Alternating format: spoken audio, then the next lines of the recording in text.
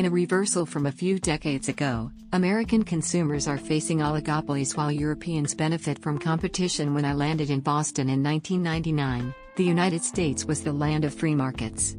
Many goods and services were cheaper here than in Europe. 20 years later, American free markets are becoming a myth. Internet service, cell phone plans, and plane tickets are now cheaper in Europe and Asia than in the US. In 2018, the average monthly cost of a broadband internet connection was $31 in France, $39 in the UK and $68 in the US. American households also spend twice as much on cell phone services as households in France or the UK. This is a result of policy choices. In 1999, the US had free and competitive markets while European markets were dominated by oligopolies. The airline industry is a prime example. Over the past 2 decades, a wave of mergers has turned the US airline industry into an oligopoly while Europe has opened its skies to competition, thanks in part to low-cost carriers such as Ryanair and EasyJet. US regulators allowed these mergers to happen without meaningful challenges. EU regulators, on the other hand, encouraged the entry of low-cost competitors by making sure they could get access to takeoff and landing slots. There are many layers of irony in this historic reversal. One irony is that the free market ideas and business models that benefit European consumers today were inspired by US markets. Another irony is that some left-wing US politicians are now contemplating policies that most Europeans would find extreme. We do not think private health insurance companies should be abolished. We favor wealth taxes, but we do not think they are a cure for all ails. The polarization of the political debate is partly the result of ignorance. The American left sees Europe as an El Dorado of free healthcare, free education and workers' rights. The American right sees it as a socialistic nightmare with no growth and no innovation. They're both wrong, and the result is misguided policies and time wasted tilting at windmills.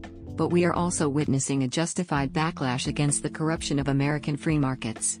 A powerful system of lobbying and campaign finance contributions is largely responsible for the growing monopolization of the U.S. economy.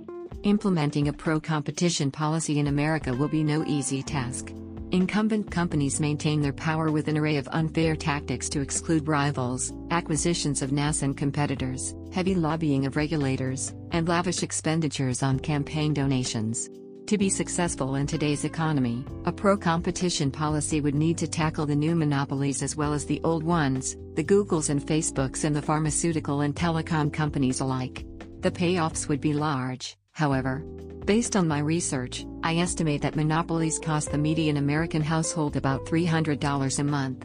Taking into account all the other inefficiencies monopolies entail, I estimate that the lack of competition deprives American workers of about $1.25 trillion of labor income every year. No wonder, then, that American workers are angry. There is also another ironic lesson for Europe. The quality of existing European institutions is partly due to the beneficial influence of the UK. Historically, France and Germany did not have a tradition of strong and independent regulators able to stand up to lobbyists and resist short-term political pressures. The European Central Bank and the EU Directorate General for Competition, DG Comp, have demonstrated that they can. These institutions, while imperfect, are a public good that benefits all European citizens. Brexit will have a significant impact on competition policy in Europe. When the UK leaves, the EU will need to keep its free market spirit alive.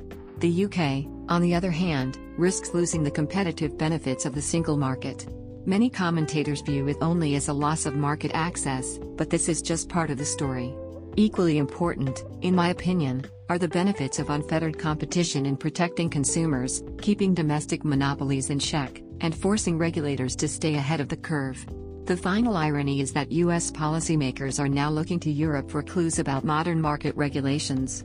The same pundits who made fun of the EU's General Data Protection Regulation, GDPR, 2 years ago are now thinking about the best way to create its US equivalent and offer much nay.